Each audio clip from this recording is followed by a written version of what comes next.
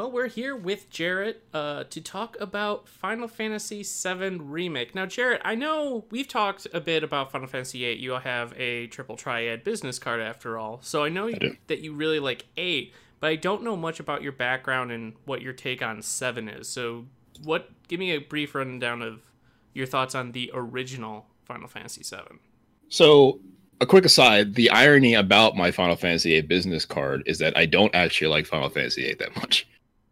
It's like, I would actually put it at the bottom of the list of maybe not the very bottom, but the bottom half of the list of Final Fantasies in my personal ranking. Okay. I just really like Triple Triad. It is a damn good minigame. Yeah, and I think someone missed the boat not like printing cards and making that a thing. Truth. But 7 was I experienced 7 in almost 2 waves. For a lot of people in America, 7 was their first Final Fantasy. 4 was the first one that came here, and it was like a big deal. That came here unaltered, I should say, or mostly unaltered. Clearly, it was Final Fantasy 2 and not 4, and the script was was localized, and some of the words were changed, but not a lot of it. And it was made easier, actually. Yeah, it was made a little bit easier. But in comparison to say, Final Fantasy 1 wasn't really touched. Final Fantasy 2 never really happened here until, it happened here, but it wasn't really popping until like emulators were cool and people had already moved on to 3D stuff. Was advertised here. Was advertised here, yeah, but like 3, yeah.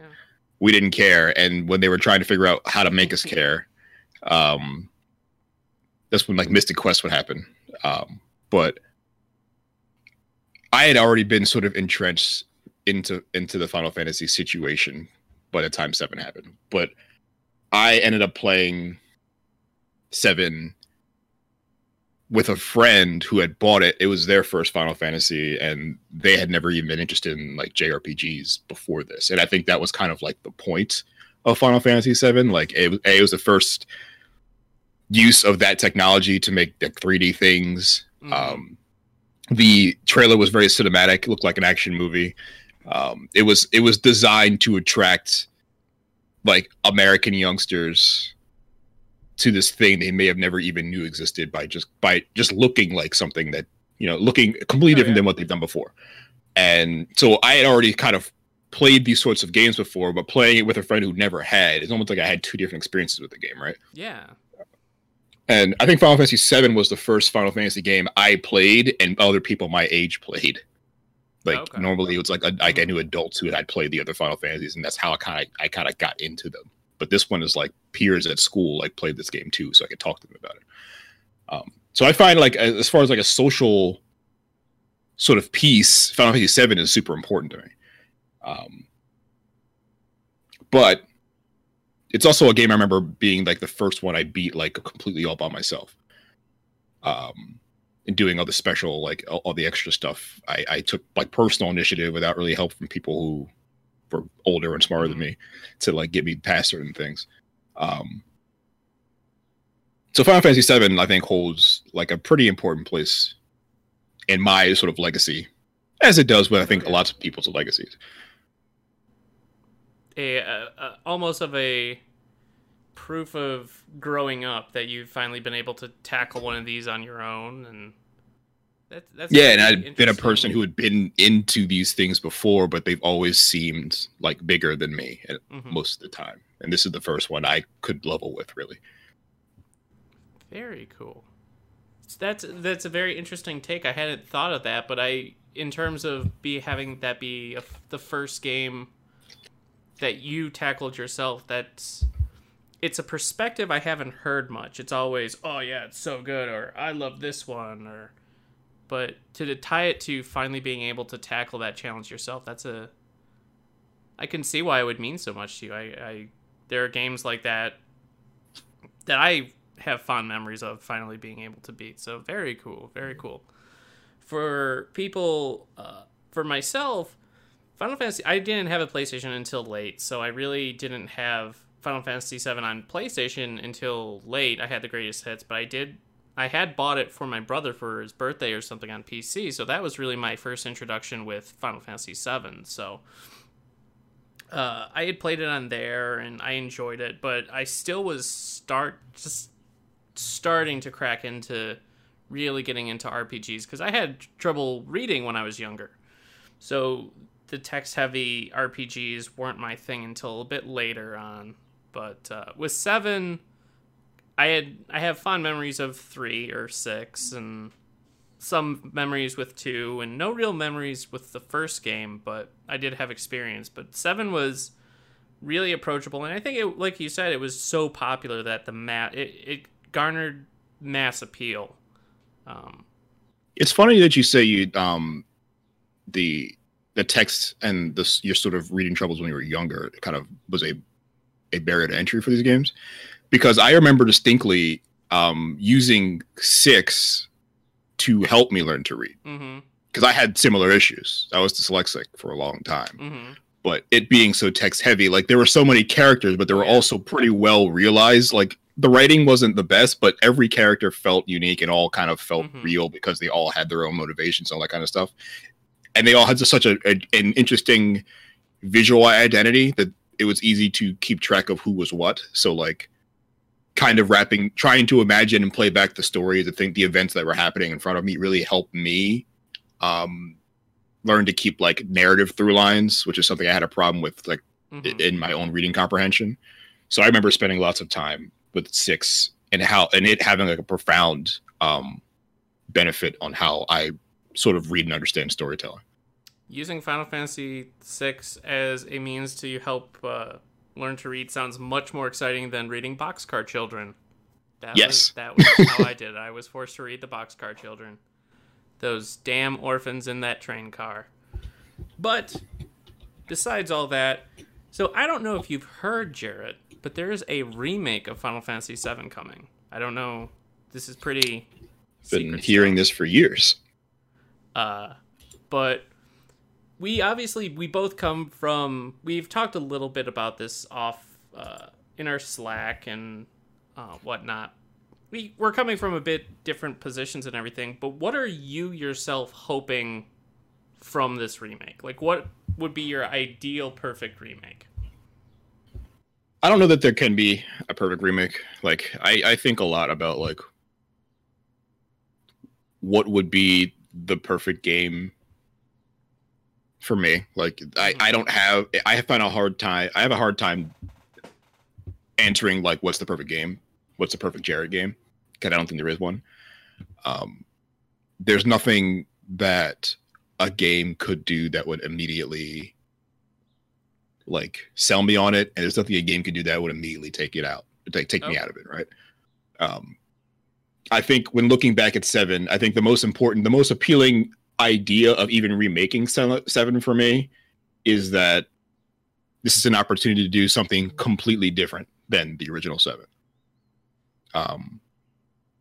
Not that the original 7 is bad, but the original 7 is a game made over 20 years ago. Yeah, it's and dated. It looks and feels exactly like that.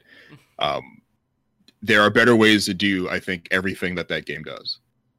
And a real great application and an even better sort of homage to that game would be to reappropriate everything that game did at the time and do it again for this time. Not that time again. I don't want the same exact thing again is not innovative game making, game design. And I think at that time, Final Fantasy VII did a lot of pretty innovative things design-wise and visually, but also design-wise.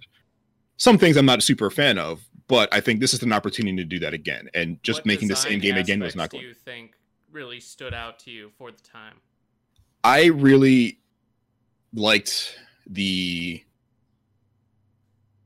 layered concepts of like the extra things you can do. Like not every place, there wasn't a whole lot of exploration, like side mission exploration, in the same way that even older Final Fantasies at the time had. But the things you found tend to have like incredible benefit and lots of sort of return on investment, like the Golden Saucer, right? Or Chocobo Racing. Like when you found these things, you found them that are cool. Or like, you know, Yuffie being an entirely optional character if you wanted to be. Mm-hmm. Same with Vincent, like especially Vincent, who's like almost like an iconic character design in JRPGs and in video games itself. Doesn't have to be part of your party at all if you don't Oh yeah. take particular actions. So you always felt rewarded when you wanted to go explore. Yeah. And I think that's really that sort of sense of wonder is hard to it's hard to like innovate on that sense of wonder because we've been doing that. It's like, the idea that you can go down a side road and find something neat is not a new concept anymore. But I distinctly remember that being something I don't remember playing in games.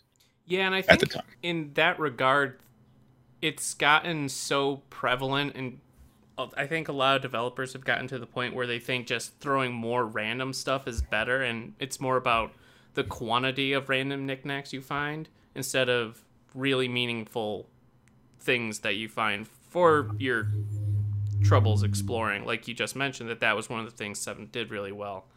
I would love to see that meaningful exploration really be prevalent in the remake as well. I could see that. Would you would you rather have more? Would you rather have less but make them more meaningful, or would you like to kind of keep the same amount of exploration and cool stuff to find? I wonder, right? Because you can create exploration in now a more modern way, which would be, but that also involves making sort of designing levels in a more modern way. Mm-hmm. Midgard doesn't have to feel like a crowded sort of mini version of an overmap, like an overworld anymore. Like Midgard could feel like, Novigrad in The Witcher, like an entire real living community.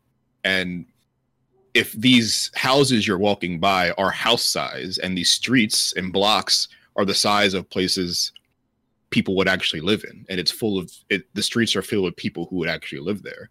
Now you have alleys and trash cans and even people's houses or grocery stores or bars you can explore and have opportunity to either consume story or find things to do or and mysteries to solve or whatever within this little isolated place. Like in the same way that Final Fantasy 15's that the one of the 3 cities in that game basically is like this. Yeah. It is like a fully fledged, like street by street, like really big place to live, and it always feels like people are living in it and doing something in it. Are you talking about Insomnia at the end or the power plant? No, the power plant city. Okay, yeah, that was pretty cool. I like the little markets and things you encountered and ran into. But Insomnia is like a good example of what Midgard could look like or feel like this kind of crowded place where people kind of live tight next to each other. And they've sort of innovated and not just only retcon, but sort of redesigned how Midgard looks and feels since Final Fantasy VII and like Fallout movies and Fallout games and stuff. So clearly they're thinking the same way. Like now that the technology and sort of their own sort of the design culture has changed, they can kind of expand on these little things they've done, and that's a good opportunity to maybe take another look at how to world build in the side quest sort of area. So make the environments more realized and kind of believable to modern standards is kind of what I'm. Yeah, and even if it doesn't mean like there are people like quest givers in the street that need you to go find them flowers or whatever.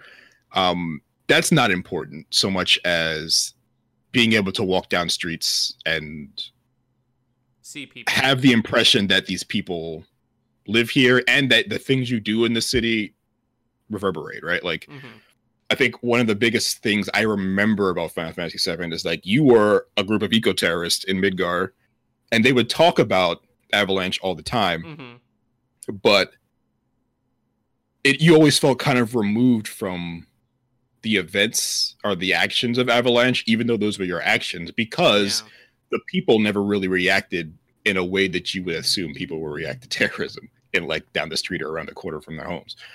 And terrorism, you bring up like eco-terrorism and with Avalanche and everything and things like that. Terrorism itself is such a different being than it was when 7 originally came out. Like, Oh, absolutely, it's yeah. so much more prevalent in modern society and on people's Post radar. 9/11, like, Yeah. so yeah, like, how do you tell that story, right? Like, Yeah, how do you frame it in a way that, because you are a terrorist in the beginning. Like, Avalanche is a terrorist group. Yeah, it'll be interesting to see how they kind of portray that, or if they adjust it so it's more acceptable in today's atmosphere. That'll be... or if they even go the other way and don't, but double down on the message, right? Because Mhm. this game is a story about climate change in a way. Yeah.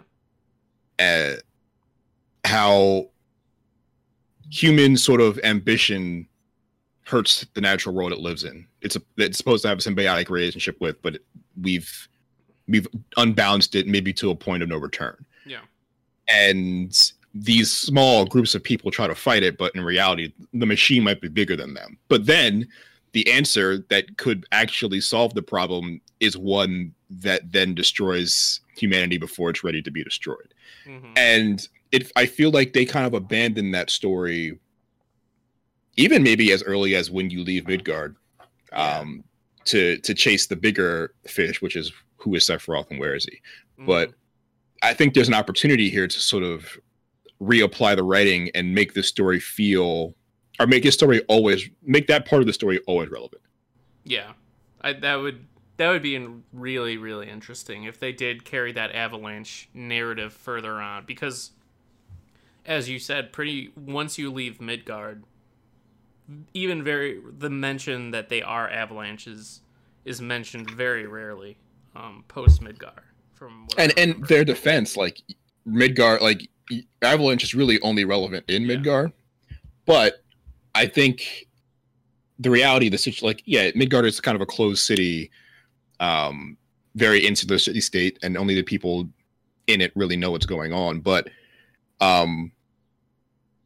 it's not like Shinra. Shinra is a very important, very influential corporation throughout the world, so everyone knows who Midgard, or like what Midgard is, and everyone knows who Shinra is. And if there's someone, I imagine if someone was blowing things up in New York, everyone on the continent would know about it, right? Yeah. Oh yeah. Especially if they were like basically targeting oil refineries. You would figure that other areas with oil refineries in 7 Mako reactors would be aware that there's a terrorist group specifically targeting these reactors. So you would assume. So let's move on. Really good topics. You've gotten me thinking about stuff and how it will be handled. One issue, or I found something out earlier. Talk to me about Materia. You would like to see Materia be changed, or you're not a fan of... Is it you're not a fan of the Materia system, or talk to me about Materia? Well, I think the Materia system is a piece of the whole combat system that I think needs a redesign, or needs to get looked at. I don't think it can come over in the same form for a couple of reasons. One, ATB doesn't really work anymore. As it stood then, there maybe is a way to make it work here. It already looks like they're not doing something like that. They're doing something more active, which in and of itself is like a question mark, because like, is it active in a 12 way or is it active in a 15 way? Who knows? Mm-hmm. Or even in a 13 way. But I think part of my issue with 7's combat comes from kind of the character balancing, or the character designs themselves. There isn't much difference character to character. Like, they have different base stats, and some are better at casting spells than the other, but it actually doesn't have a sort of significant there's no significant difference between two people if they're geared relatively the same way. So combat, like the combat identity of I think these characters basically lies directly in their limit breaks, and that's basically it. And I kind of wish, I want that to change. I think Final Fantasy VI has the same problem, Mm-hmm. where most characters are basically the same, barring have their their own special, ability. their own special sort of abilities that they have, like Edgar's tools and Sabin's like combos or whatever. His blitzes, yeah. But and those are identifiably signature sort of things they do, but in practice, very few of them do anything that's like unique and makes them very important to be there. Mm-hmm. The ones that do are the ones you keep in your party all the time, and the other 10 kind of don't do anything. Yeah. And I feel like in 7, it's like your party is only ever made up of the people you like the most, because there's really no reason to use anybody else. Besides the occasional, if you have flying enemies, you can use someone with a gun. So, Barrett or Vincent, or Yuffie, who can throw her shit. Or just equip someone with the long range materia. Yeah, or equip someone with long range materia, and that completely negates that too. So I would want to see some sort of implementation of mechanical differences between these characters that make each of them interesting to play as, and make you want to think about character interactions in more than just a narrative way. And I think materia is like a blanket you put on top of all of that, where like, if you really didn't think anybody was different, everyone can basically equip the same materia.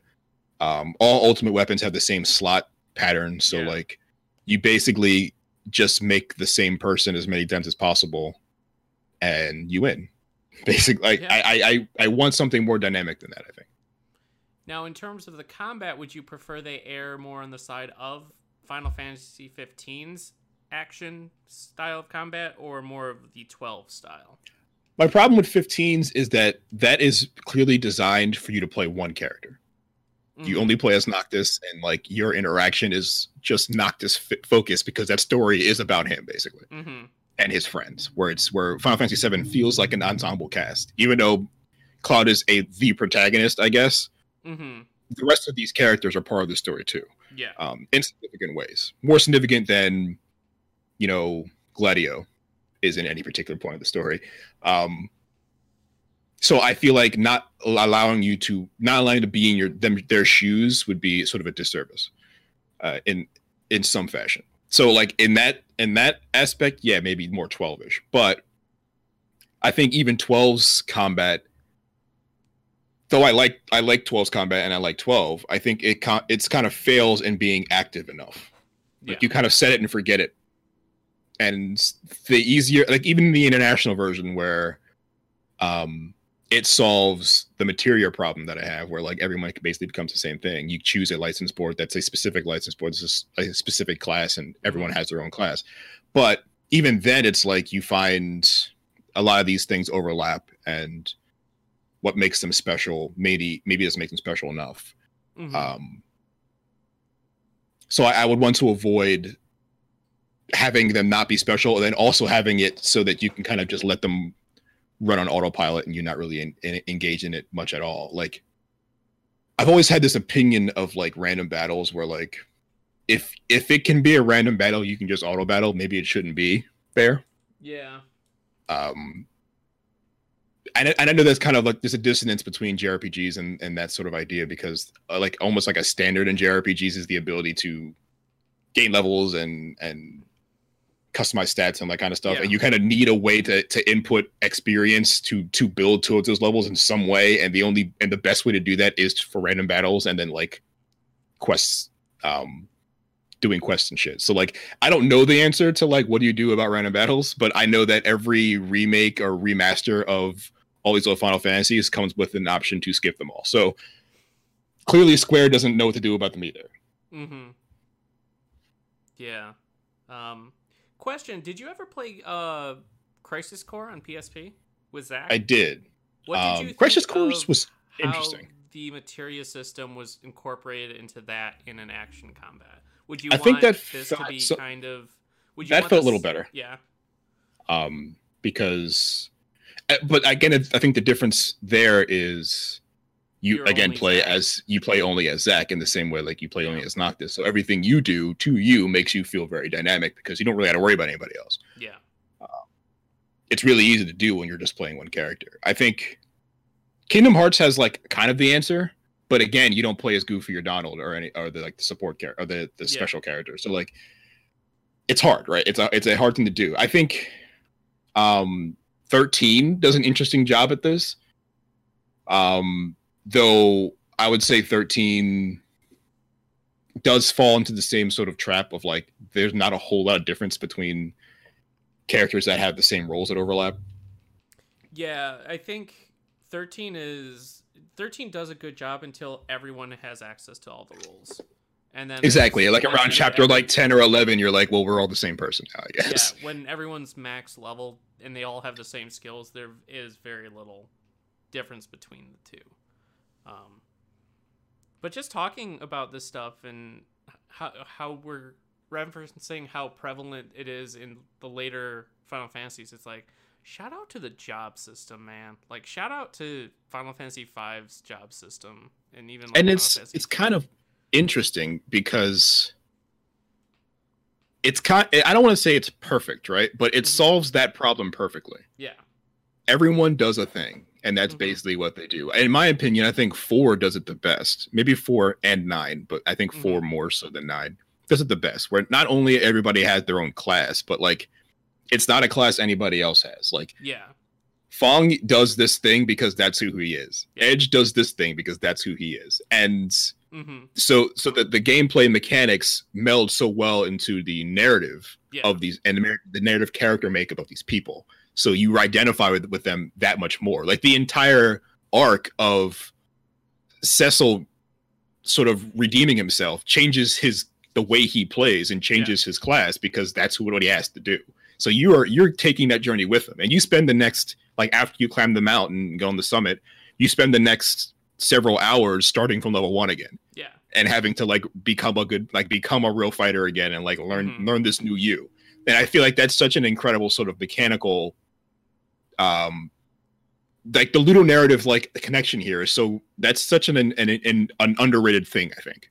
Yeah. And I don't think it happens very often in Final Fantasy games, but I would love an opportunity to do something like that again, but I don't really know how you do that with 7 because 7 is just not really class based. But I think you can. Like I think we can think outside the box and make it class based. Yeah, I think that would be brilliant of them to do, is to differentiate between them. 10 did it a little bit. I think 10 did an okay job, but it suffered from the same end game Right. 10 does a good job until you hit a point and you start doing circles around the spear grid. And now suddenly Ornn can cast black magic and stuff, and it's just get really weird. Yeah. So what would you, if you could pick one feature, like your dream feature or dream tweak that you want them to make to the remake, what would it be?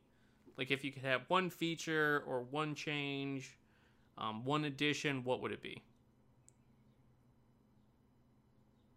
If Square came to you and be like, Jarrett, we need an idea. I would want a significant like Turks portion on this game. There's a lot of like supporting literature about Final Fantasy VII. Oh yeah. And my favorite sort of element of 7 was always the Turks, because they're like a secret service, but they're like Black Ops, but they're like not necessarily great at it. Yeah. And like there's such an opportunity there for like really funny sort of but like endearing kind of storytelling, because these characters aren't bad people. They just do bad jobs. Yeah. Or they do like not good things, but they're also not great at it. And I always found that to be like very charming. Like Reno and Rude are like incredible. They are like the Team Rocket of Final Fantasy VII, but like a bit more serious, because they really are like bad people and they work for a very bad corporation, and they're on the wrong side of that history. But I always found like every interaction with Reno and Rude I felt was great. I think the story of like Sang and Elena is interesting. Like that whole how did we find the crater, like what happened up until that point, is like a story that doesn't necessarily surface in like a legible way, and this is an opportunity for that to happen. Yeah, I would love to see kind of expanding on your Turks. I think I completely agree with you. They need to spend more time with the Turks. That was a a resource they didn't spend enough time with really fleshing out back in the original game. I would just like them to incorporate more of the expanded universe or storyline that they've developed in the past years. I would love to have it doesn't necessarily have to bring completely in, but reference Angeal and more of Zack and flesh out that kind of wonkiness that happened, and the Turks, like you said, and even more of the stuff with Red 13 and kind of the stuff that went on in Cosmo Canyon, I think could be kind of cool. But yeah, that's kind of like this episodic idea is maybe a blessing and a curse, right? Like, there's lots of like episodic can mean a lot of things. Yeah. And I think we assume probably correctly that it means we're just getting a linear story in pieces. But what we could also assume is that we're going to get all these side stories also in pieces. Yeah. So like we could get a Cosmo Canyon story. Maybe it's not very long. Maybe it's like 10 hours, which is, I think, long enough maybe. But we have an opportunity to look at this section of the game that maybe doesn't find a efficient or happy place in the main story, but is still a story worth telling. Yeah. What is your greatest fear with the Final Fantasy VII Remake that you think that you're worried they will do? I'm worried that they won't correct some of its problems or make no attempt to do anything more than what they've already done, right? Like, I don't like a lot of its characterization of Tifa early in the original game. She doesn't become... I think she's a better character in everything but Final Fantasy VII, like the game. Which is funny because she's not really present in much other than that. But like, I think Advent Children is a great characterization of Tifa. Or what I always like sort of imagine Tifa to be. Mm-hmm. And I think she's supposed to be that in parts of 7. And in parts of 7 she is. But it always felt like once Aeris dies, she kind of gets the Aeris role. Yeah. And I never really liked that. And I'm not giving the game enough credit, I think, but I still think the impression is clear. And I think there's an opportunity to clear that up. I would like real characterization of some of these characters, like Barrett, who was kind of just Mr. T. Yeah. And literally nothing more than that. Well, that's not true. Like, he was, the leader of the Avalanche, and he did and sort of dedicate his life when he wasn't fighting terrorism or wasn't fighting the man, he was raising his best friend's daughter who died attempting to fight the man with him. Yeah. So like there's a lot, like Barrett should be more of a character you can take seriously. And I think he has moments that you do that in the original game, but I think lots of versions and characterizations of Barrett don't allow you to take him as seriously as you should. Yeah. I could see that. Yeah, I do see that. I mean, just his lingo that he uses was so blatantly of the time, trying to imitate Mr. T, and that allows. And it's like, I get it. Like he should be. I can appreciate the A-Team reference, and like this is like your point of reference for this character, but he shouldn't just be Mr. T. Like he should be he should feel like he lives in this place, and it can be colored by the same sort of events and make him a layered character in ways that everybody else got an opportunity to be. Well, most people got an opportunity to be. Yeah. I'm hopeful that I'm guessing from at least what they've shown, we're going to get a bunch more of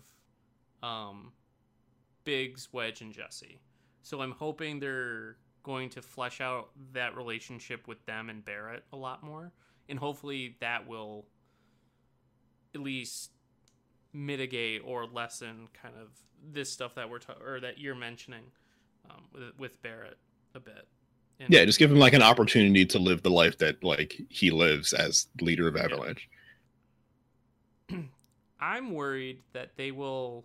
My biggest thing is like while I completely see your point in how if you equip everybody the same way with materia, that they all will play the same. But at the same time, there's so many different types of materia that I do feel you can really. Materia is the way you customize your party. So I'm personally hopeful they don't dumb it down. That's my biggest concern, is they will dumb down materia in the Magic system in the remake to a level that's reminiscent of the Magic system in 15, which I felt, and really in Kingdom Hearts as well, Kingdom Hearts 3, it turned into just kind of an easy win button, and I don't want to see materia and Magic turn into that with this one. I think expand on how it does let you customize your characters and how they play and how they behave, and working in a action combat environment now, as it appears. I think there's a lot more stuff you could do, maybe improving your dodges and things. But to your point, I do think starting with a base where each character behaves intrinsically differently, and no matter what level they're at or what level their materia is at, they will always feel different and be unique, is incredibly important as well. I think part of the, like, in Final Fantasy 15, I feel like Magic was supposed to be overpowered because I think Noctis, as sort of the last of this lineage, is kind of a man who, he's Goku. Like, he's like genetically overpowered, and his presence gives his friends the ability to basically live at a fraction of his power. Yeah.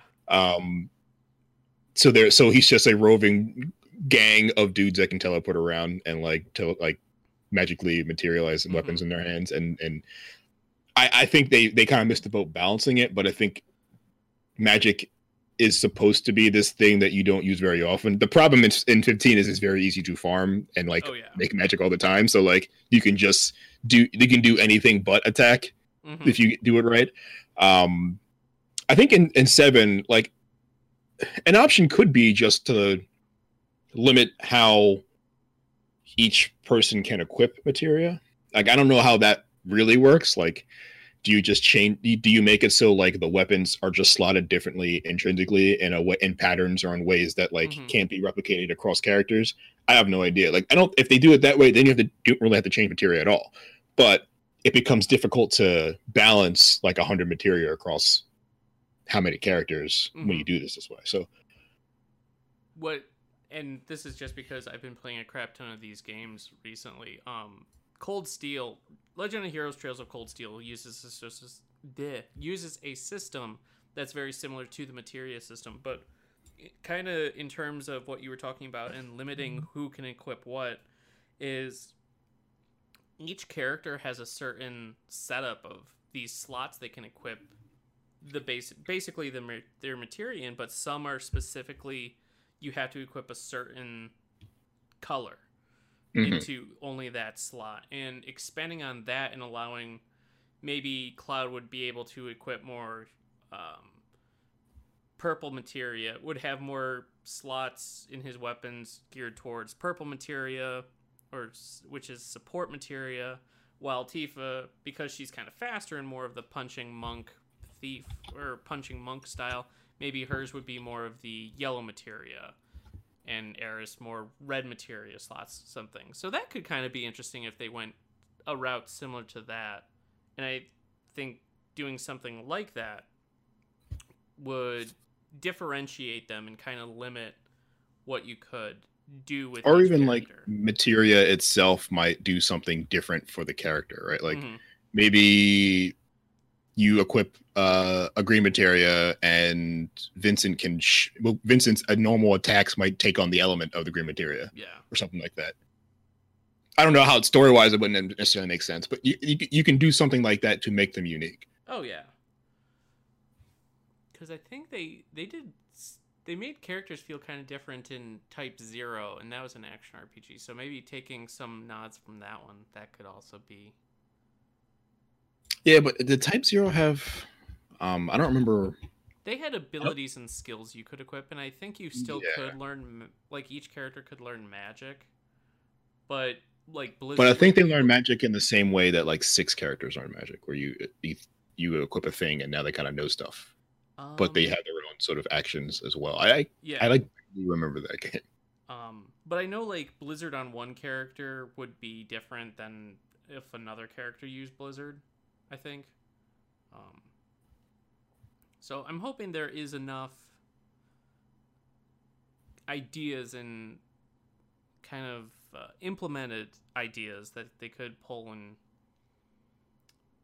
In fact, throw yeah, I down think with it. But that could be interesting because I know each spell type or magic had like different groups. Like they like you can either have them like missiles where they like mm-hmm. hone onto targets, or like a rifle, which is like it just shoots kind of straight into a straight line. If this is going to be an action game, then that could be a way to do it. Yeah, that would be interesting.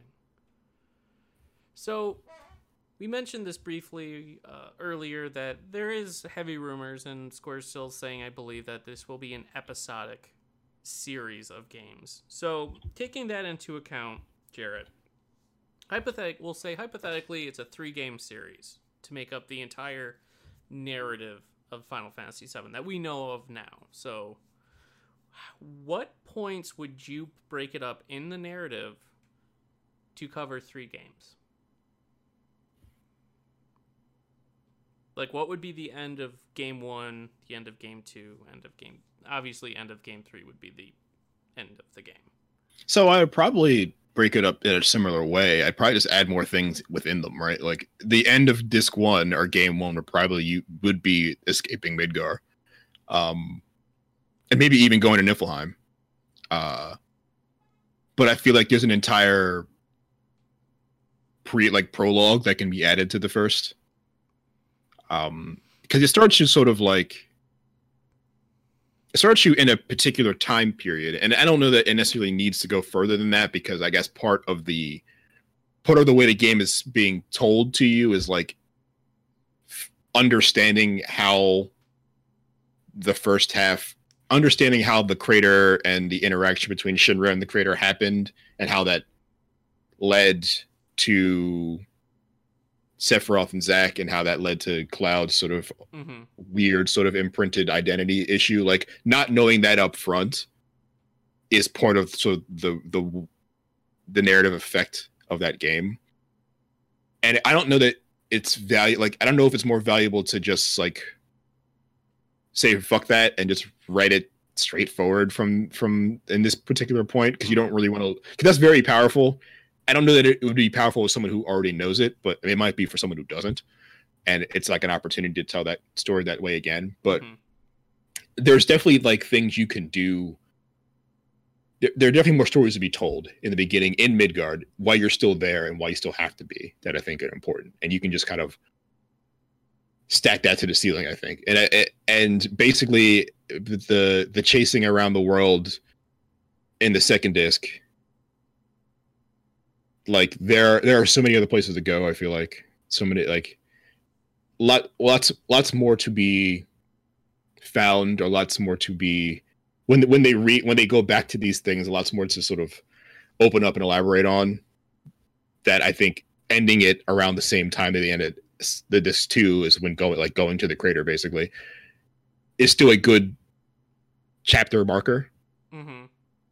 So it's hard to like, those are pretty good endings for discs. And I don't want to ruin, like, I can't think up a better way to end them without like rewriting that whole story, and I don't want to do that.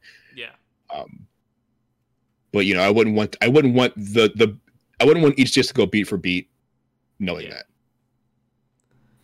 For me, I think I would like the first disc to go up through Aerith's death, and from there, the second game would take from there up through Cloud falls into the life stream. I think that would be a really good, impactful part. And then the last game is just the world dealing with Meteor coming, and the final confrontation, and just having that loom above you the entire game, I think could be really... I think that would be my ideal breakup.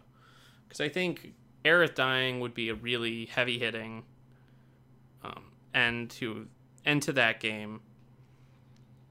And yeah, I think the him falling into the live stream would be good, because then for the people that haven't played it, it's all that sense of kind of mystery and well, what's gonna happen now? So also I just the don't last think disc. I would want the first game to be entirely Midgar. Like, they would have Maybe. to really flesh out, and I'm sure they will flesh out Midgar, but I just want to see the world a bit. I think it'd be a good opportunity to show the world from the perspective of Midgard, because you don't see much about you don't see anything really about the outside world until you leave it. But like an opportunity to spend some time on top of a disc or on top of one of the plates would be interesting. Like maybe you infiltrate like the rich sector for some reason, but now you can see like the sky and see the horizon in some way. Really having a real conversation or telling a real story behind the plate that fell and killed everybody under it. Like, that's an interesting story to tell. I think the Midgar we got in the original Final Fantasy VII is like a fraction of the Midgar we could have. Oh, no doubt. No doubt. So I also can't imagine like a last game that almost is like a transition into a world of ruin because the meteor's coming.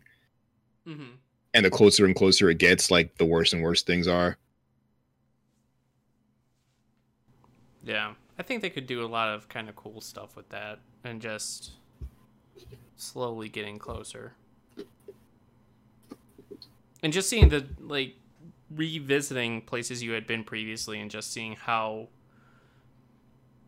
much society and government, just seeing governments trying to hold things together while society's breaking apart, thinking it's the end of all life. And I think that could be interesting. And there's no great like conclusion on what the world does after Shinra falls. Because after the weapons go and kill Shinra on top, or supposedly kill Rufus on top of Midgard, like everyone's like, well, I guess Shinra's over, and then everyone just kind of continues with life. Oh, damn. Man, I can't wait to see weapons in the remake. Like, fighting those. Yeah, diamond weapons are going to be a lot. Has to be like a lot. Like the design work in Square has come leaps and bounds since 7. Like, diamond weapon was interesting design then in low res polygon shape. Like, I can't imagine what we'd see, especially seeing the kind of imaginative takes on summoning in 15. Well, we saw a diamond weapon in Kingsglaive.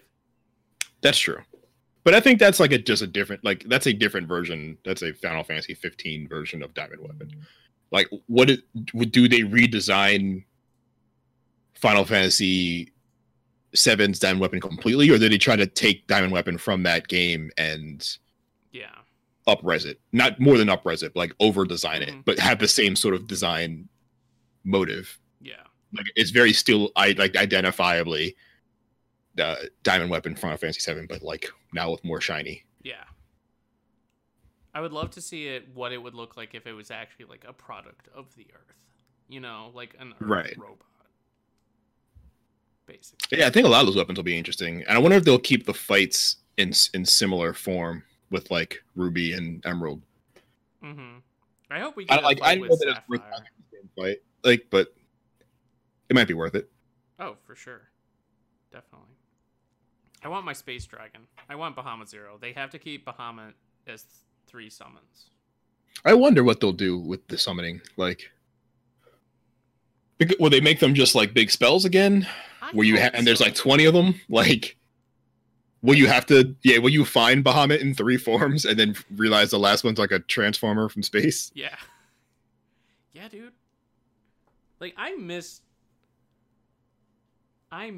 being able to just have a crap ton of summons that are just cool little mini cinematics that do a bunch of damage. Yeah, wow. Final Fantasy VII had like ridiculous summons. Yeah. 15, theirs were cinematic, but you could only use them in very rare circumstances. 13 Yeah, you had basically their- couldn't actually want to use them. Like, you had to be basically dying to use Yeah. it. Exactly. 13 just had everyone had their own specific summon you could use, which were cool, but they didn't do much for me. 12 I thought were cool, but we didn't have like the old staples. It was cool that they basically turned into a party member, but 12 was what like 10's I think wanted to be. yeah. Where 10 is just like your party is replaced by this dude, and so is 12. But this, like, the only thing that you can do is attack with this guy, and then overdrive, and then he's gone, and that's kind of it. I mean, the last time we got just like a summon kind of summon, like its traditional old school summon, was Final Fantasy IX, you know? And it'd be nice to just get that again. Just give me a taste of that again for a game. Give me my giant boar that shoots all of the elements at a dude. Or I think choke that's him up. something that's definitely going to change. Like, I would be surprised if it comes back as just, I summon Odin and here he is to kill everyone. I know. I'm not expecting it to, but that's not stopping me from hoping it is.